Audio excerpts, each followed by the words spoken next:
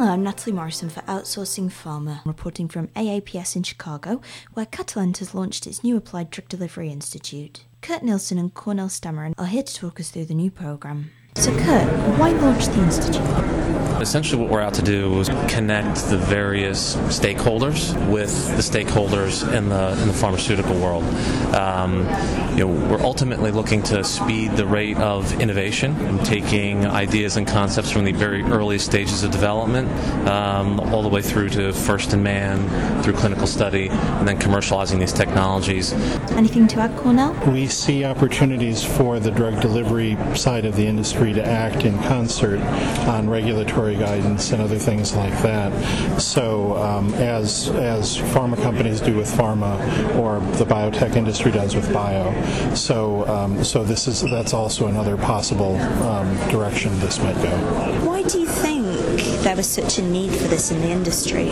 I don't think there's enough connectivity. I think that there's plenty of tools that are available to get people connected, but there needs to be more awareness of how to use those tools to bring the various stakeholders together and provide that level of insight and confidence to those people who have ideas, so they can know or understand that there's value in them, that there's some coaching and guidance that they can get along the way to help them develop their idea, and that ultimately some of these ideas that never see the light of day for a bunch of reasons actually do get to be evaluated. And I think that's really where the breakthroughs are going to come from.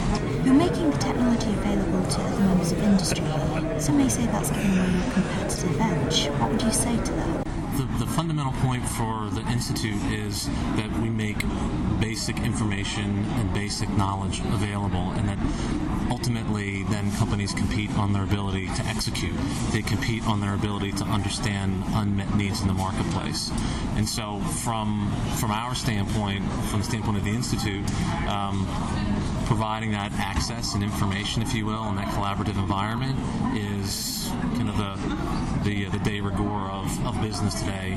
To me, a lot of this sounds very similar to the open sourcing model, which was first introduced as part of the Linux technology, if I got that correct. Would you agree that it's quite similar? And if so, do you think that this could perhaps even wipe out the CRO model in the future?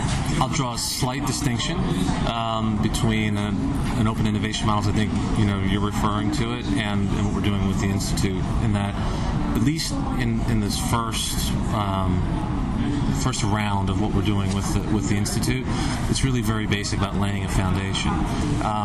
The open innovation part, where you have open collaboration and you have multiple people, multiple companies coming together and contributing to the advancement of the idea, is something that we're going to have to work through that, right? Because ultimately,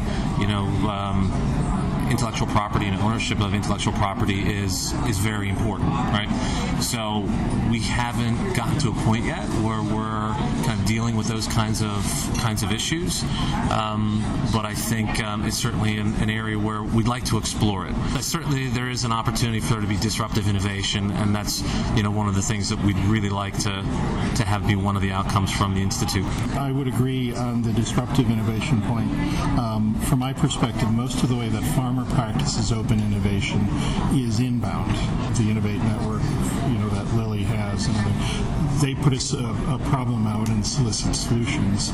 We're not looking to solve our own issues in that way, so we're more agnostic. So we're trying to find, whether it's assembling the best platform or the best collaborations to then solve our customers' problems. But at the end of the day, all of these platforms can only be sustained if there's a business model. And we need to get back to IP. So whatever we structure would have to be respecting those intellectual property rights too. So.